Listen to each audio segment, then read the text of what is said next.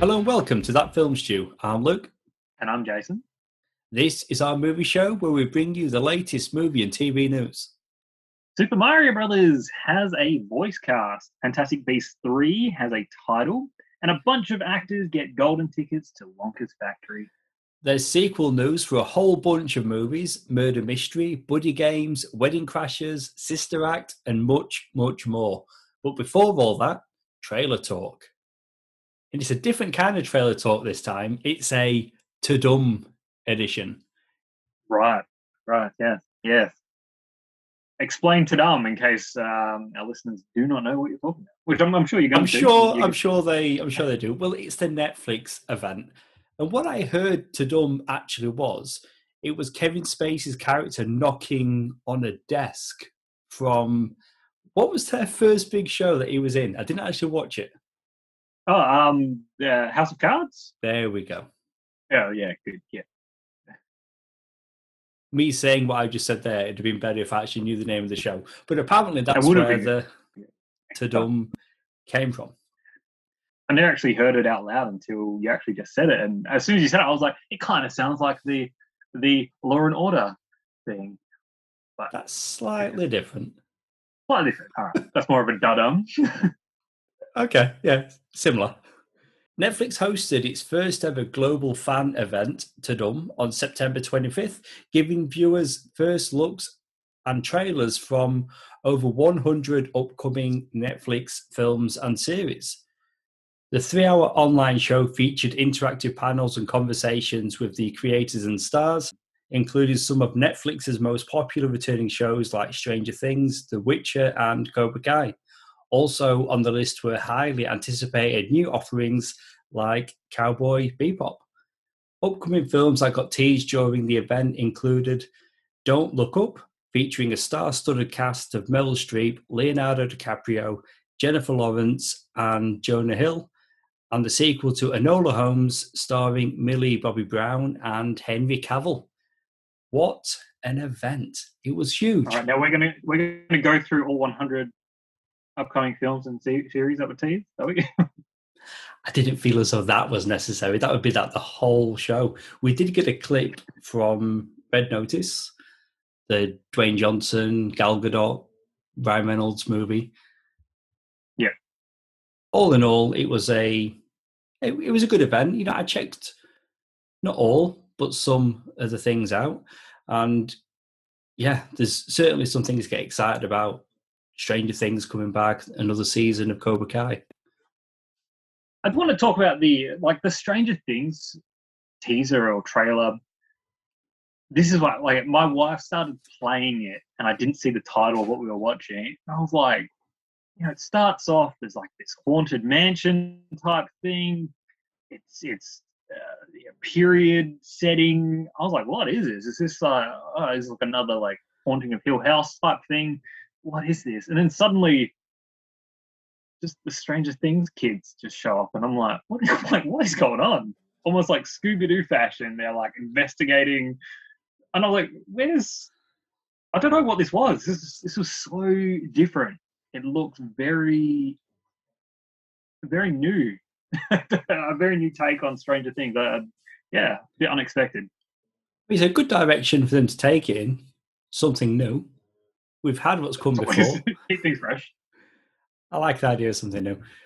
But yeah, so a big Netflix fan event and stars up front. We got to see a lot of what was coming. And no doubt a lot of it we'll be reviewing on the show. Did you have any standout things that you did check out that you were like, wow, that looks really cool, or, you know, I wasn't that excited for that, but now I am? I guess the big one is still Red Notice, and we've talked about that a fair bit already. That's meant to be their biggest movie or the biggest produced movie that they've done. But outside of yeah, of course, Cobra Kai. But outside of that, I mean, it's the Netflix approach, isn't it? Like, so you're asking me for specific examples. Netflix gave hundreds of examples, but that's Netflix, isn't it? Like, if you look at the percentage of what they give and what most people watch. Yeah, that's a good point. Hey, this wasn't supposed to be Netflix bashing. This was supposed to be a nice thing about Netflix? Like, I don't know. Yeah, you turned into a bashing thing. I was just like, I was trying to engage in conversation. Look, the tandem thing sort of came out of nowhere. Like for me anyway, I didn't know that it was a thing, it was happening and what was going on. All I saw was you managing our Facebook page in all your glory as you normally do, and then suddenly it was just like, holy shit, there's a lot of Netflix trailers and bits and pieces that have been posting. Like you were a busy guy that day. And I just had to ask the question, like, what is going on? Like, did Netflix save all their marketing for one day? Like, some poor guy just had to start distributing trailers. Then obviously you explain what was going on, but interesting way to sort of just get everything out. And they just like do it. One hit. I mean, we have seen, this happened before. We got it DC Fandom, and we're about to get it again middle of October, the second time that DC Fandom have done that, where we'll get to see all the things that are going to be upcoming from them. Well, that's it for Trailer Talk. Again, a different kind of Trailer Talk. The most we really talked about a trailer was you talking Stranger Things, so it counts. Well, I figured we were still doing like Trailer Talk and stuff, like, all good. We're on. We can get to the news and we'll be on track. We'll know what we're doing. Movie news. I'll let you start. Super Mario Brothers, the new movie, will be released on December 21st, 2022, and we've got an all-star voice cast. Are you ready for this? You've got Chris Pratt as Mario, Anya Taylor-Joy as Peach, Charlie Day as Luigi, Jack Black is Bowser, Keegan-Michael Key will be Toad, and we've got Seth Rogen as Donkey Kong. I mean, there's a lot. There's a lot happening. This upsets so many people. Can I be honest? Like, I heard this movie was going to be a thing. I heard it was from Illumination, who did Despicable Me, Minions, Secret Life of Pets. So they've got some good movies out there. So I was intrigued about the idea of a Super Mario Brothers animated movie from them. And then the casting was announced. I read it, and then I just got on with my life. It wasn't until I went back online the next time to find that a lot of people are pretty upset about this casting. Pretty. Look, like back in it was the 90s, right? That we got that live action Super Mario Brothers movie with Bob Hoskins and I'm pretty sure it was 93. Very specific of you. Very good. Very good. Like I've got there's a weird nostalgia to that movie, but look, let's be honest, everyone knows that movie is dog shit awful. The idea of an animated Mario movie is perfect. Like, it's the realm that Mario works in. Like they're cartoon characters. It just works better. In the video games, like Mario has like one note to his voice, it's me, Mario. Like, he's very squeaky, I can't imagine listening to that for, like 90 minutes or so. That would just drive pretty much everyone insane. I think they would take more of that, that sort of like Brooklyn, New Yorkie, Italian sort of accent. I mean, interestingly enough, they haven't gone for, like voice accurate kind of acting. They didn't get a bunch of Italian dudes to voice the Mario Brothers. They've gone with star power, Chris Pratt.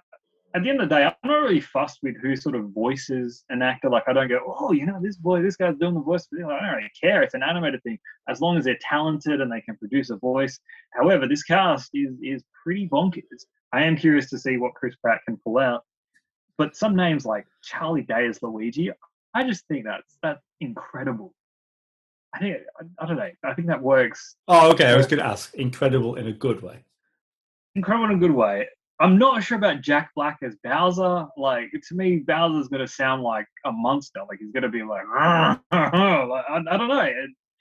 Is Jack Black just going to do Jack Black, or is he going to do something different to the point where it might as well not be Jack Black? Like, it's because if it sounds like Jack Black, holy shit, I don't know. It'll be weird. But I mean, one weird thing, I mean, I'll get to the actor in a moment, but the fact that this is a Mario movie, but Donkey Kong is gonna be in it. You know, like they're not doing some sort of weird like, hey, we'll do a Mario movie and then maybe we'll do a Donkey Kong movie and then eventually we'll cross them over in some sort of Super Smash Brothers Avengers type movie. That'd be amazing. They should do that. But like they're throwing Donkey Kong in there. They're just going, hey, Nintendo, whatever. Who knows? We could see Kirby, Samus, a whole bunch of people. Throw Zelda in there for all we care. Who knows? But Seth Rogen as Donkey Kong. I mean, we heard him as Pumbaa in The Lion King, and that worked really well. I don't know. I think Seth Rogen as Donkey Kong, I think that's great as well. I just cannot complain. Early Nintendo, what was the game where Donkey Kong was throwing barrels and Mario had to get to the top? That would be Donkey Kong. Okay, so there's, it fits having Donkey Kong appear. Yeah, it's. But it does make you think. It does. It works. It fits. It's just unexpected. I was just going to say, it does kind of make you think of Scoob, how that was a Scooby-Doo movie, but then they started having all these other Hanna-Barbera characters popping up, like Captain Caveman. Yeah. Well, as long as they don't go too crazy. Like, obviously, like, I'm taking the piss when I say throw Kirby and Link and stuff in there and, Zelda and, the whole crew and all that. Star Fox, get him in there as well. Like, that would just be too much. Start slow, have Donkey Kong. Apparently, like, Cranky Kong's in there as well. So, you're going to get a bit of the Kong family. And then maybe see where it goes. They could have a huge Nintendo film franchise. Could do, but I've always thought of Donkey Kong as a Mario character. Maybe that's just me. So it seems fitting that he's in there. Having Star Fox would be odd. Well, I mean, like, you look at, like, even the early, like, Mario Kart games, Donkey Kong was always there. That's why they've got bananas and stuff. It features heavily. Obviously, like you mentioned, like the old Donkey Kong games had, Jumpman, little Mario sort of trying to save the princess and stuff. So yeah, it works. If they were to start with another Nintendo character, Donkey Kong's the one to go to. And then, I don't know, man, maybe they could do like a Smash Brothers big crossover thing. Let's just do this right first, and let's see what happens with the cast. We both liked that recent Sonic the Hedgehog movie. Yes, they got a big name in Jim Carrey, but other than that, for the most part, we didn't get massive names. They didn't go to a really big name actor to voice Sonic. We got James Marsden in there. This just seems like a lot of star power, what they're doing for Mario. Yeah, ironic. Mario, star power. There's a thing there. There's a thing. Got a little bit of DC news, and it's another movie show with not a great deal of DC news, to be honest. That's happened the last couple of times. Loki composer Natalie Holt will score DC's Batgirl film for HBO Max. Right, I was almost going to ask who is Natalie Holt, but the composer of Loki. There we go. So that is my only point of reference for her, but I really liked that score. So there we go. It was actually quite decent. There was quite a bit to it. It was quite fantasy and bombastic at times. It was really fun. Yeah, I liked it. But I guess and then when it got really mystical and strange, and it would almost be triumphant in that. I was like, yeah, okay, so she did good there. So, all right, Batgirl. Well, you'd think with Batgirl they'd look for a different approach, but still, just based on that one score alone, they've got a good composer in Holt. I mean, we really should look her up and see what else she's done. Maybe she's done a whole variety of things, or was this the biggest thing? Was Loki the biggest thing she had done? Yeah, to date, it's the biggest thing she's done. Fair enough. She's probably like a lot of musicians until they get to the point where they're composing their own score. They've played instruments on other film and TV projects. So yes, Loki is the biggest thing she's done so far. It'll be interesting to see, like, remind me, is this Batgirl connected to the DCEU or the Batman film? DCEU. DCEU.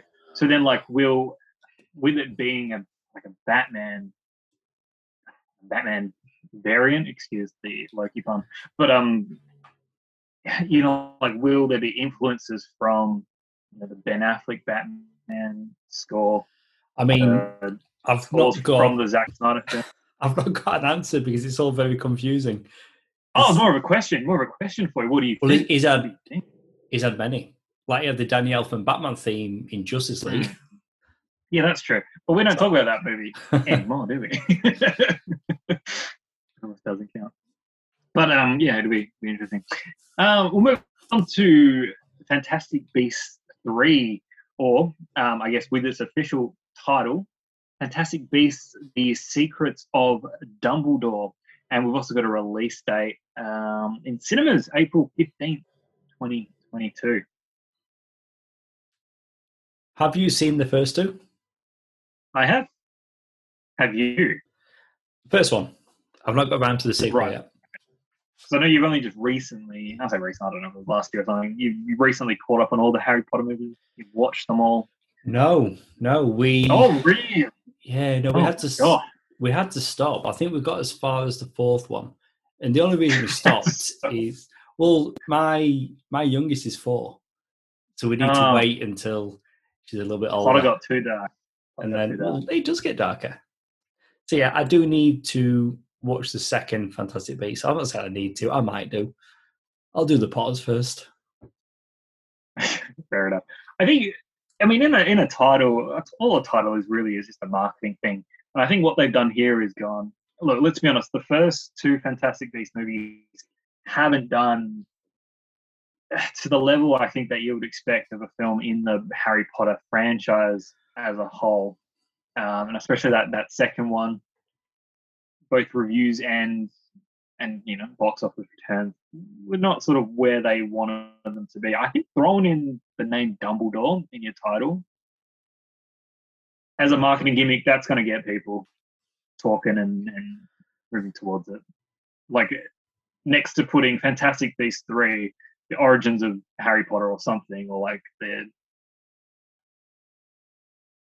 if they were to put Potter in the name, like people would go, "Wow, it's crazy!" Dumbledore's like the next best thing. Yes, it works. It's a decent title. I just say it's a good marketing title. Production has officially begun on Timothée Chalamet's Wonka, directed by Paul King.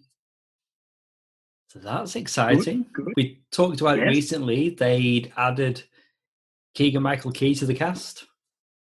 Yeah, which I predict will be every Oompa Loompa. Maybe it will. Maybe it will. But I reckon he will. Yeah, so that film is closer to happening than the last time we talked about it. Oh, it's not actually in the news story, but there was that big announcement going back to Netflix that they are developing multiple Roald Dahl adaptations for both TV and film. Yeah, because we spoke about that previously, didn't we? And I think there was like a title card or something was revealed at that tandem thing.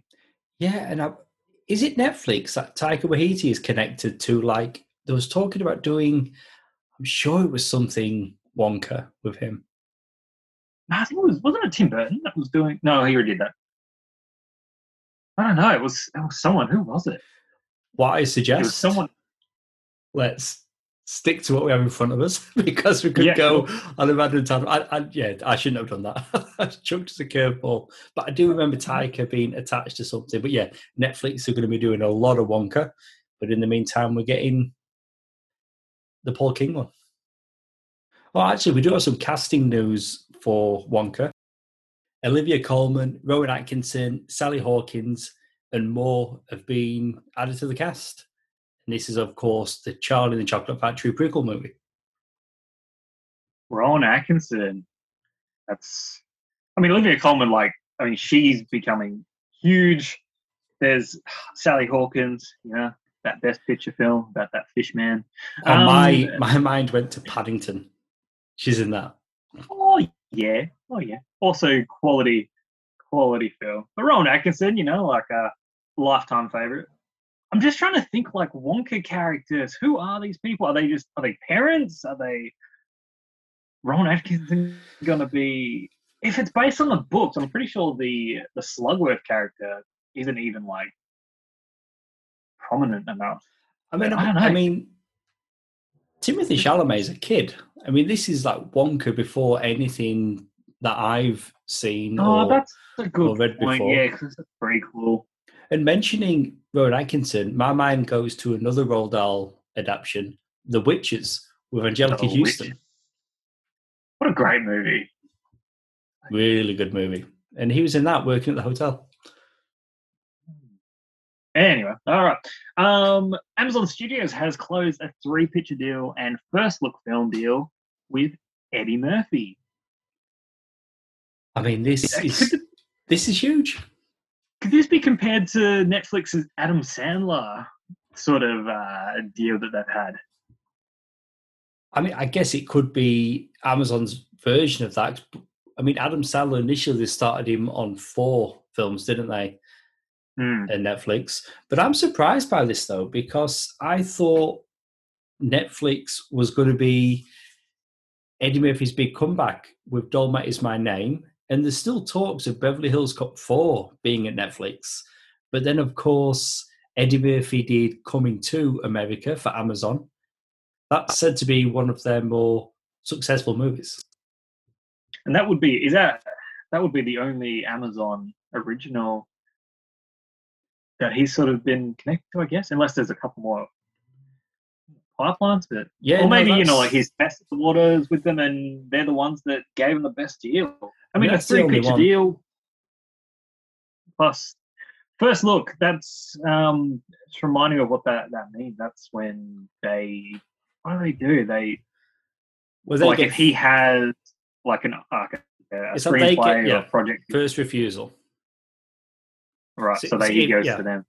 So the next, I believe it's like the next 3 things he's going to work on that's not currently linked to with anybody else, that's not already in motion, he has to first go to them. And they need to have the option to turn it down or make it. But it says essentially if they want it. Well, you know what's interesting? Last movie show we were talking about how for the longest time Eddie Murphy had been attached to the Twins sequel. And then he wasn't, which was a very recent development. Maybe this had something to do with it, that he was negotiating with Amazon. He's going to be busy. Yeah, and I guess who's behind Twins? What studio's behind Twins? I mean, obviously not Amazon Studios. It's on my sorry, it's the movie's on my shelf behind me. Universal. I had a quick look. Oh, you can say, okay, cool. Well, there you go. So that would maybe some conflict there. We could speculate and assume that he was still attached until this Amazon deal came into play, which then sort of took another run in. And I guess the timing of the 2 stories, it's maybe. And then he went to his Coming to America co-star, Tracy Morgan. It's all coming together.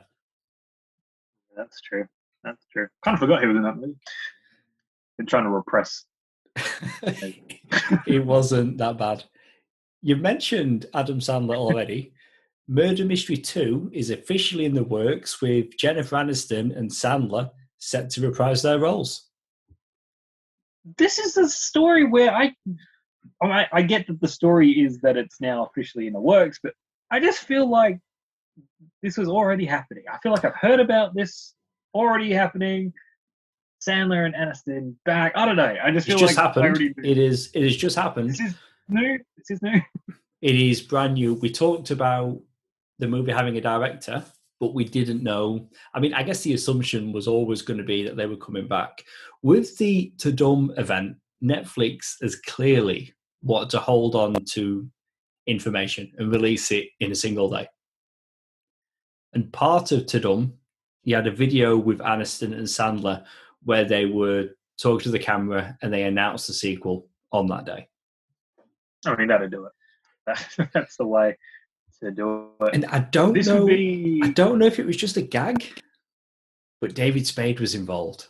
But I think it was just a gag. I don't think he's attached to the movie. Sandler and Spade, they're that close that Sandler can just get David Spade to come in for an advertisement. That's how good he is. I just want to ask, did you see that video? I have no idea what you're talking about. Okay, So, because what you just said there, that is the gag. That's the oh, video. right. That's the whole joke. Right, cool. That Spade Perfect. is just readily available. Spade and Sandler are always just hanging out. That was the gag. Always. Cool. But yeah, like everyone's like, this would be Netflix and Adam Sandler's first sequel. Yeah, that's true. Out of all they ain't making a ridiculous 7, are they? They're not making a. What else came out? The Do-Over. Tubi Halloween. The Two-Over. Oh my god. Hey, that works. I'll say this. You're right. It's the first sequel to a Netflix film. I think Murder Mystery is the best one. Could be, actually. I don't know. The others have had like their merits, and they have. Yeah, probably as an overall solid film. Yeah. When we reviewed it, we both said this is the first one of all the Netflix films that you could have seen as a theatrical release. Whereas the other ones, they were just Friday night Netflix film. Yeah. So I'm happy about this news that we're officially getting a sequel. You thought, well, we always knew we were getting it. I guess the concern would have been is if we were getting Murder Mystery 2, which we knew already, but without them two coming back. Yeah, no. And it was maybe Murder Mystery 2 starring Rob Schneider. So I'm happy about this news. Perfect. All right, keeping with the trend of sequels, a sequel to 2020's Buddy Games is in development, and Josh Duhamel will once again star in and direct the film. What do you think about this? Yeah. I want to see more of these characters.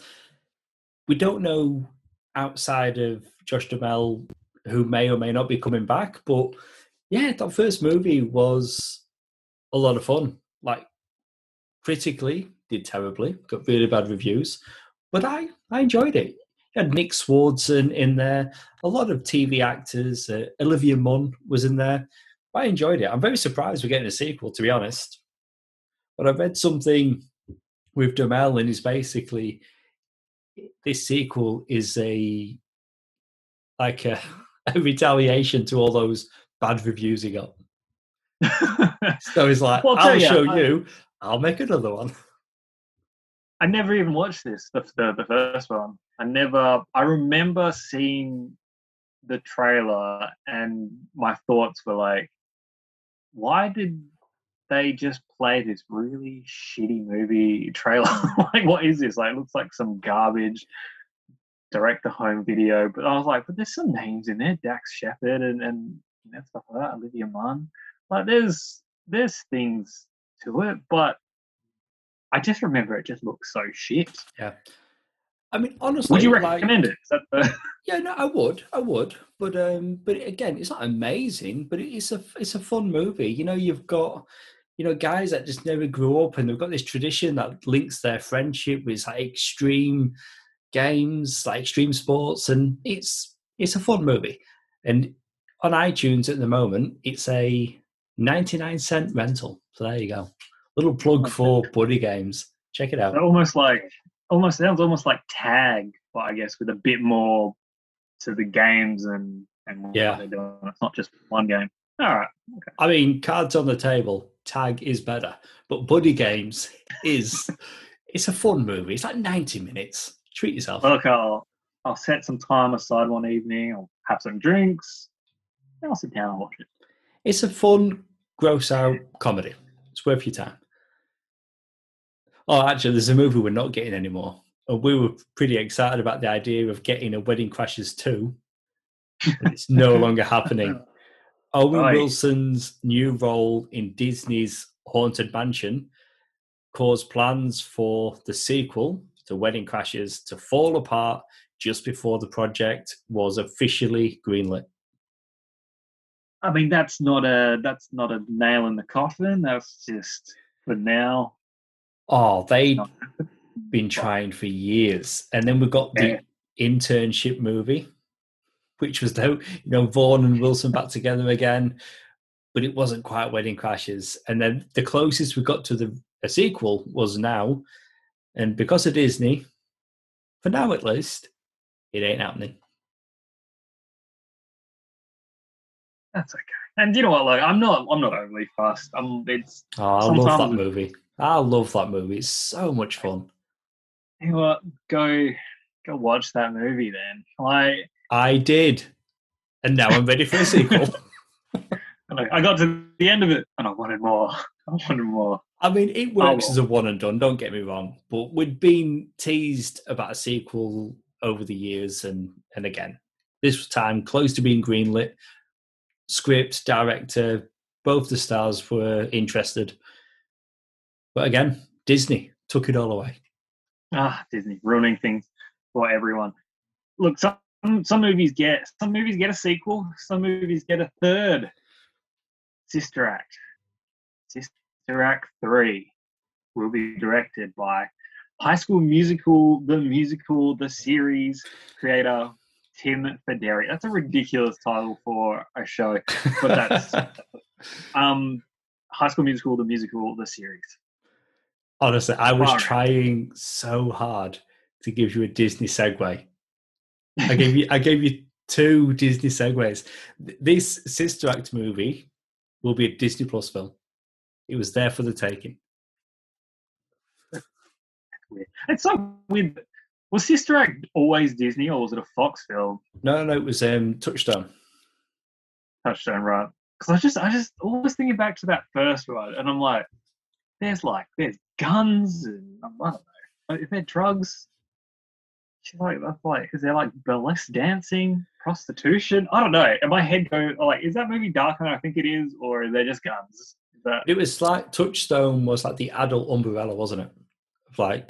So not kid films. So it was Sister Act. Really, was always Disney. Yeah. That's just weird. That's thinking like Disney, but Sister Act 3. So Whoopi Goldberg's coming back, right? Yep, she's coming back. We're getting that's more. all that really matters. Because I think I've not seen those films since I was a kid. I need to go back and there is a charm, quality. There's a good time with them. Even the second one, there's a lot of fun for those singing nuns.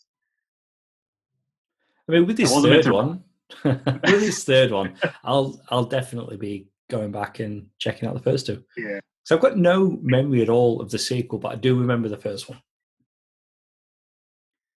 Oh, and this is a news story, I feel, for you, as you're the only person that I know who has Paramount Plus. Nobody else I know has it. Hey, fair enough.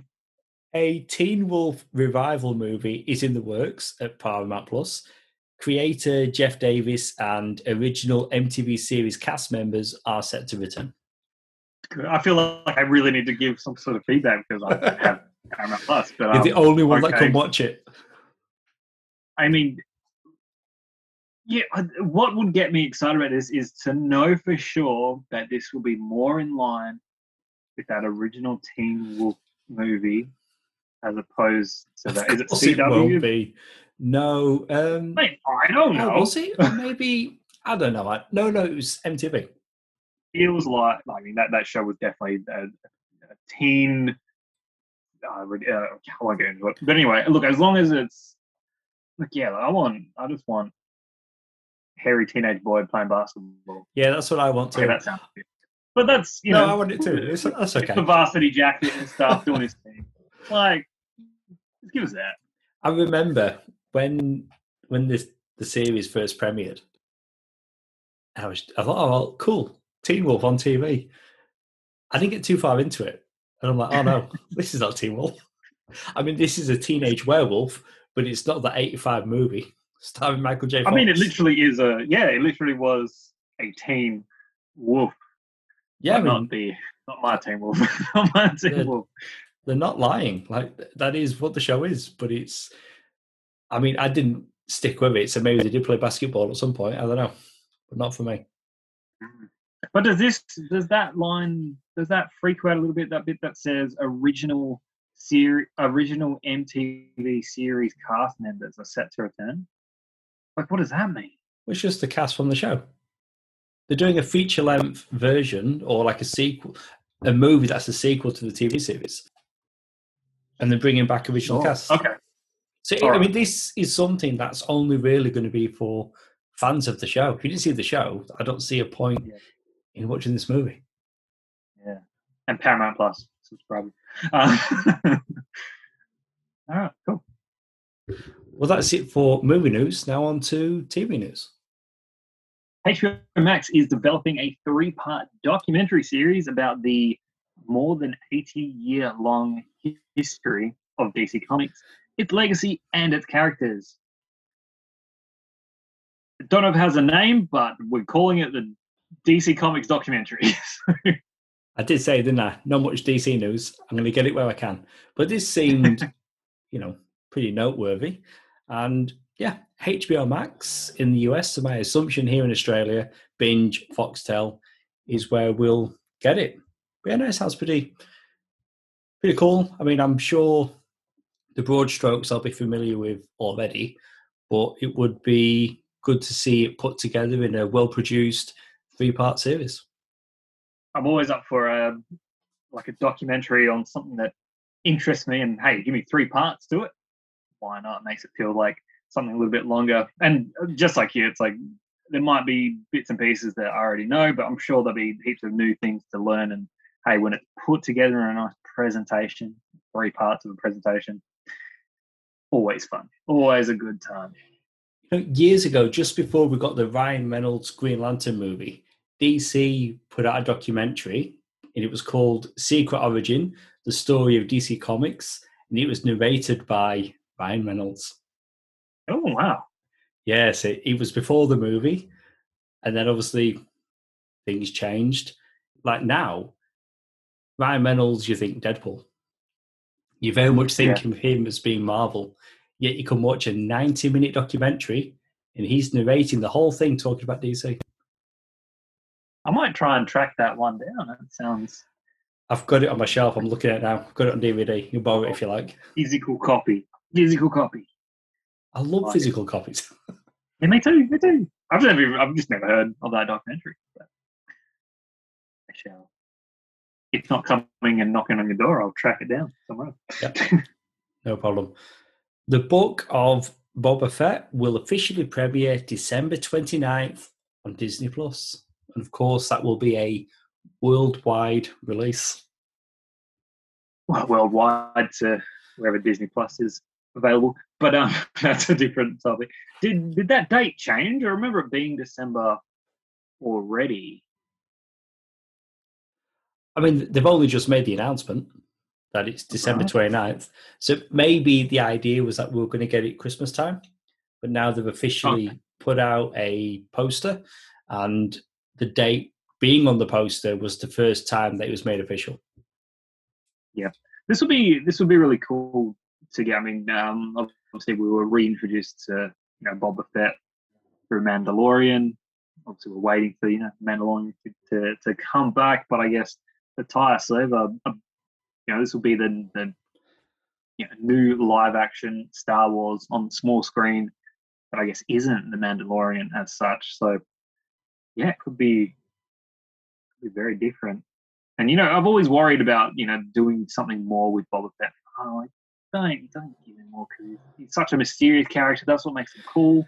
But what they did, how they handled him in season 2 of the Mandalorian, I think was really, really quite well. I still know jack shit about the character, and that's pretty good. So hopefully they can keep that, but still entertain us at the same time. Yeah, I mean, it's a much better approach to the character than what we got with the prequels, where they were showing us way more than we ever wanted to know or care about, really. Because like I say, it's the mystery. Here's his face as a child. And back in the day, he looked cool. That's why people liked him. They didn't really know anything about him. He had a jetpack and a helmet, and a laser beam pistol. But I'm thoroughly enjoying Mandalorian, and we're still getting the 3rd season of that. but we're also getting this other thing. Yeah. Amazon is moving forward with their The Boys spin-off, which will be part college, part Hunger Games. So are you thinking, obviously we know the tone of The Boys and all that and the world that that's set in, but, powered people in college. And yeah, the Hunger Games comparisons are there. And then I've heard some reports referring to it as a YA, a young adult adaptation. I've read the comic it's based on, Herogasm. I'm pretty sure that's the one that it was. There's nothing that I've read of The Boys, whether it's the older heroes, the younger heroes, that wouldn't look like The Boys. So I don't think we're necessarily going to get a tamer version of that world, to be honest. But that seems to be have younger people in it. Yeah, that's still my violent, thinking. still crude, still disgusting at parts. Yeah, all good. So definitely not Sky High. It's definitely going to be something different. It's The Boys, but it's going to be with teenagers or young adults, I guess, if we're in college. I'm assuming they're referring to American college, not And that's it. So they're going to be older anyway. I still need to finish season 2. I've got one more episode. I need to find time to do that. Of The Boys? Of The Boys, yeah. Are you joking? You have not finished The Boys yet? No. What? No. I just, yeah. You weren't.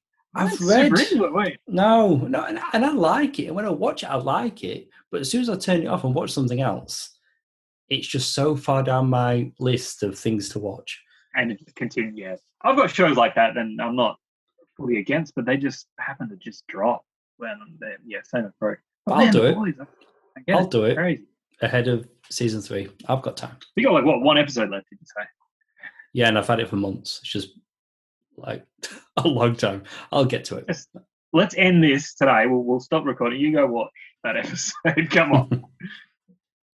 I'll finish it.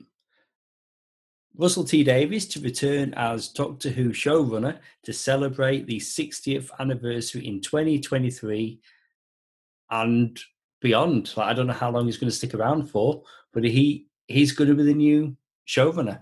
The guy we've got now, he came on board with Jodie Whittaker.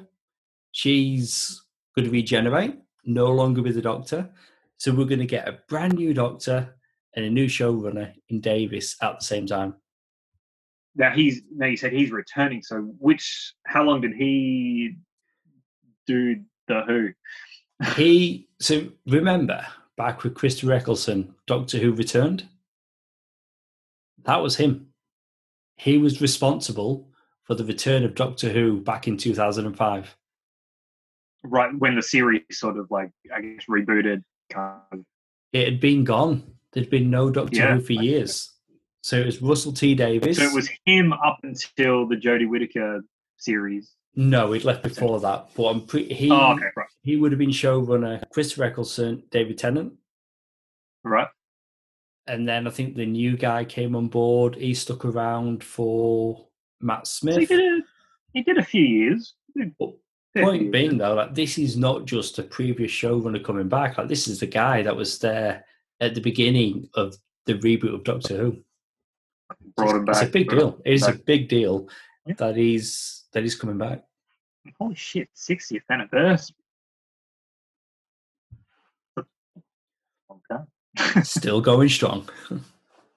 All right, the Umbrella Academy Season 3 will officially take place at the Hotel Oblivion and premiere in 2022. I don't know what that means. You can fill me in if it doesn't ruin anything. Well, okay. I feel like I'm just admitting things left, right, and centre. I've not watched Season 2. All right, yeah, okay, yeah. On the back of absolutely loving Season 1. I need to catch up. And it's okay. I still haven't started Season 1. Again, this has been just this has been legitimately on my list, and I'm just the show is about it's superheroes kind of powered people out of school, right? Yes, it is. Yeah, like women worldwide fall pregnant and have babies at the same Yeah. time. Babies have powers, and then you've got your Professor Xavier type who adopts a number of the children, and then yeah, and that's what it is. But it's very much not X-Men. But I guess that's the easy comparison. But yeah, watched and loved that first season. Went out and got the graphic novel. In fact, now it's sounding familiar. Hotel Oblivion. Maybe that was the second volume of the trades. I have to go back and have a look. But either way, I love how you also don't know. But we've been. relevant. I'm dancing around it. Either way, we've been waiting on announcements or an announcement for the return of season 3, and now we have it next year. It doesn't sound like we've been waiting all that much. Well, not us personally, but other people listening. The general audience, yeah, the fans, the ones that are the avid watchers. I don't know why I keep doing this to us. I'm pretty sure the next show we're not watching either, but I'll just carry on. Before the second season of The Witcher even airs, Netflix has announced that there will be a third season of the fantasy series. Please tell me you're watching this show. I'm just gonna. Should we just move on? Should we just move on? Okay, I have not good. watched Witcher. People have gone nuts about it. Crazy. I don't know. People love it. I mean, it was a series of books, video game, that's a TV show. Henry Cavill. We recently got that animated movie that I'm guessing neither of us watched. I didn't even know there was one. Like, what? Once we talked about it, let's just move on. True Lies.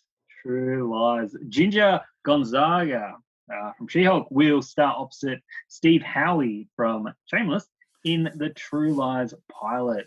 Gonzaga will star as Helen, the role played by, in the True Lies film by Jamie Lee Curtis. Howie will star as Harry, who was played by Arnold Schwarzenegger in the film. So there we go. So it's True Lies on TV? Is it something we want that anyone was asking for? I mean, you've got to give things the benefit of the doubt. I mean, that movie is excellent. You've got James Cameron behind the camera. You've got Arnold Schwarzenegger, Jamie Lee Curtis. It's hard not to think they had a lot to do with that being a success. But they're going to try it on TV. And I don't know, to be honest. I thought it worth mentioning. It's a thing that's happening. They've cast it now. But we've had Rush Hour on TV without Jackie Chan and Chris Tucker. It was terrible. We've had Training Day on TV without Denzel Washington and Ethan Hawke. And there's many more examples of films being adapted as TV shows, and they don't work for me. Like, so often the films work because that's the story. You're going to spend 2.5 hours with these characters, and then when they stretch it over a TV series, there's not always enough there. No, that's it. And look, True Lies is like one of those action comedy film. Neither a comedy. Yeah, I'm gonna say it. It is, yeah.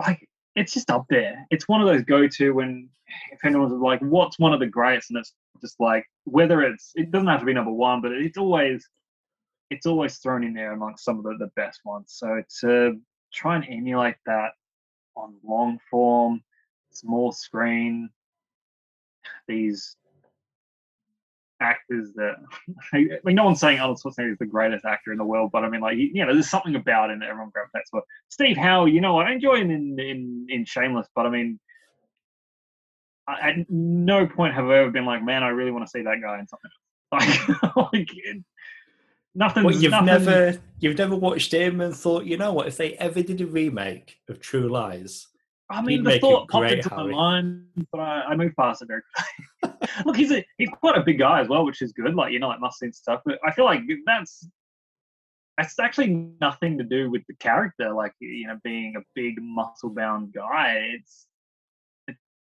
kind of just because it was played by Arnold Schwarzenegger, it actually doesn't need to be a big dude.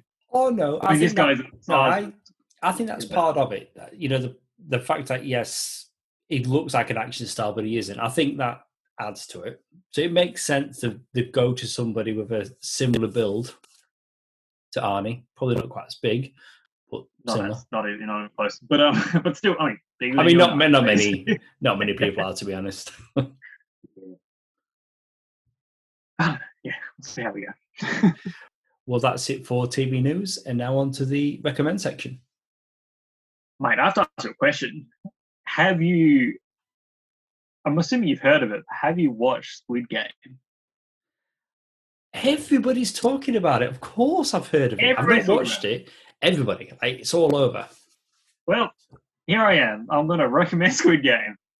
Watched it all. Watched all 9 episodes of this out of nowhere South Korean survival horror drama television series on Netflix. Watched it with the English dubbing. It's weird as hell, but I got used to it. It's holy shit. This show was, by the second episode, it's sort of like, hey, should we watch something else? No, let's keep watching Squid Game. Yeah. Hey, this new episode of this show that we've been waiting for its premiere to start, it has dropped. Should we watch that? No, let's keep watching Squid Game. It's addictive there. This 9 episodes. It's bizarre. I almost don't want to watch it because it's just interesting seeing everybody go crazy about something. I've got no idea what it is. It's I'll give you the gist of it if you haven't, or if everyone doesn't know what the hell I'm talking about. So yeah, this South Korean, it's a live action, 9-episode thing. Basically,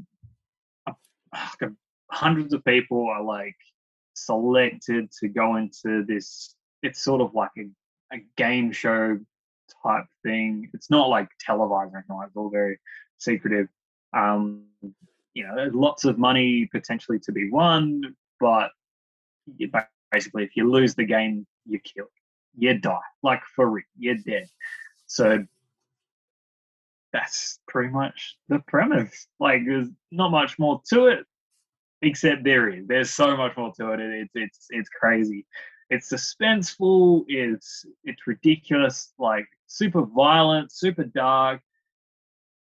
But at the same time, there's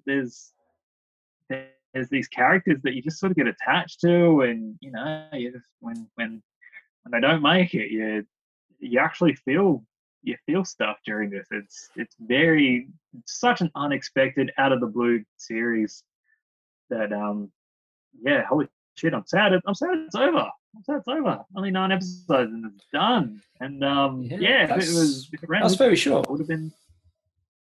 Yeah, but look, the shortest episode is just over the 30-minute mark. The rest of them are like 50 minutes to an hour kind of thing. So they're quite meaty. And there's for something like this, you think you'd be like, oh, I can predict what's going to happen or what's going on, and there's a lot of surprises. Still a lot of predictability, but like there's a lot of weird, unexpected things that happen, and you're just like, oh, okay, not see that coming. That's always good fun. I reckon check it out. Up to you though, if you go with the Korean language with the English subtitles, or if you just go full balls with the weird English dubbing that makes it seem like you're watching an anime. But after an episode, you get used to it, and it works. It's all good.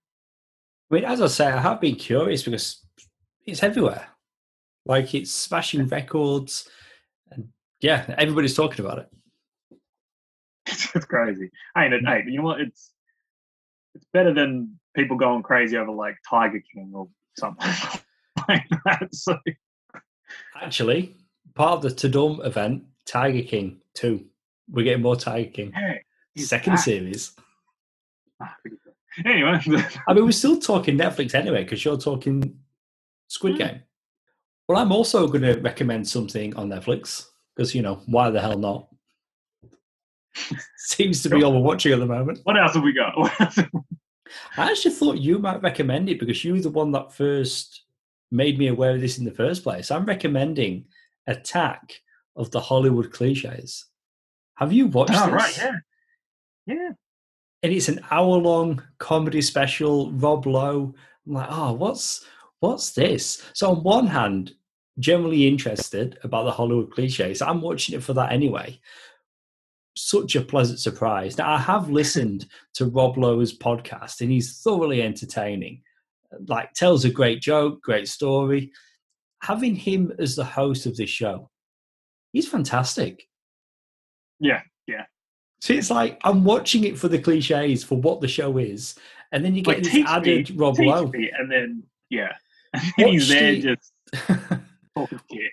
Well, I watched it with a wife, and both of us just thoroughly enjoyed it. If you're unfamiliar, it's a special featuring some of the most famous films, along with screenwriters, academics, and critics as they guide through the funny, weird, and controversial cliches which appear on the screens. And I've got to be honest, like a lot of what they're showing you is, I'm like, oh no, am I ruining films for myself? Because yes, there's so many silly things. Like when they show the clip from the movie The Rock, and you get Ed Harris at the grave, ridiculous. Yeah. But yes, it's fantastic. I thoroughly enjoyed it.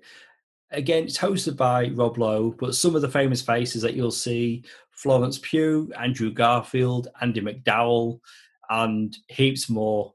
And from Empire Magazine, you've got Ellen O'Hara, who I've listened to on the Empire podcast for years. And there she is, talking about cinema.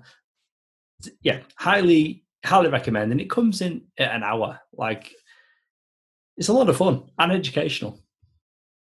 Yeah, obviously I checked this out. Obviously, like you said, I mentioned this to you. I saw the trailer on the Netflix upcoming thing. I mean, essentially, it does play sort of like a, like those clip show things they have on TV. Like 20 to 1 or something like that, where it just has people commentating on random stuff that's going on. But the format and the structure of this, it is almost like a film lesson in its way of going, like, these are cliches. And I've got to say, as much as we are always talking film, movies, and all of that, we're talking about cliches and things that are always popping up and expectations and things that we can predict. And, there is sometimes a formula to film. I say sometimes, most of the time there's a formula to film, and we know what's going on. But watching this, it was a bit of an eye-opener and almost a little bit heartbreaking. I was sort of like wide-eyed, like, oh shit, yeah, like, am I ruining movies for myself? Yeah, like a little bit. It's a lot of the time, it's sort of like we'd notice things that are happening, but then it's why it's happening.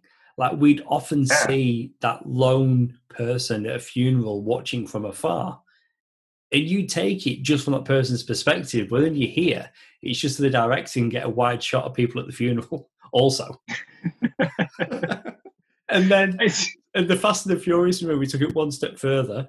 So you had Paul Walker watching the funeral, and then even further back you had Vin Diesel watching Paul Walker watching the funeral. It was great, but there's so many different things. I'm like, oh, I never realized that was a cliche, and it's like, but you see that all the time. And I will be curious the next time, I watch a movie, if I'm going to pick up on a bunch of these and be like, oh, I'd say so. Damn. But got to say, I've definitely ruined the manic pixie girl for me. And I'm like, well, that's pretty much all the girls in the movies I love. So that's I know, like, but shit. Garden State's a pretty extreme example of that. I did start watching it by myself, and then my wife came and joined me, and I paused it, and I says, just to give you a heads up, I think to watch this show, you need to have seen most films, because the clips they're going to show you are crucial moments, if not the end of the movie. It gives quite a lot away. I mean, did you watch Mare of Easttown? I didn't, but... They show a lot. Mare of Easttown was honestly phenomenal.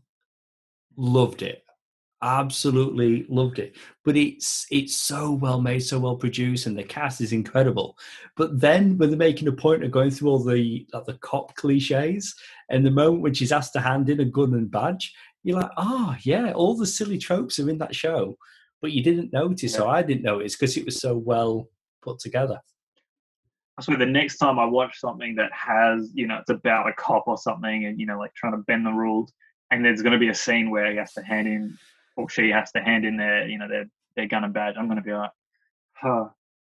Like, I don't know, but yeah, it's crazy. I feel like a better film sort of commentator than I was before, but I also feel like something's died in me a little bit. So we'll see how life progresses from here. Okay, well, that is potentially the longest ever recommend section we've done. But good stuff. And it's good that we took us some extra time as well, because it just occurred to me I've got no trivia whatsoever, although I'm sure there's some interesting tidbits we just repeated from Attack of the Hollywood Cliches. Bit of an anticlimax of the show, I know. No trivia this week. I'll have trivia next time. Well, that's it for our movie show. Please go subscribe and download this podcast on SoundCloud and Apple Podcasts. And please leave us a review. It helps listeners just like you find the podcast. We're on social media. You can find us on Facebook, Twitter, and Instagram as That Film Stew Podcast. And all our episodes can be found on our website, thatfilmstewpodcast.com. If you missed it, we recently reviewed Free Guy. And stay tuned for our upcoming review of Malignant. You've been listening to Luke and Jason, the guys from That Film Stew. See you soon.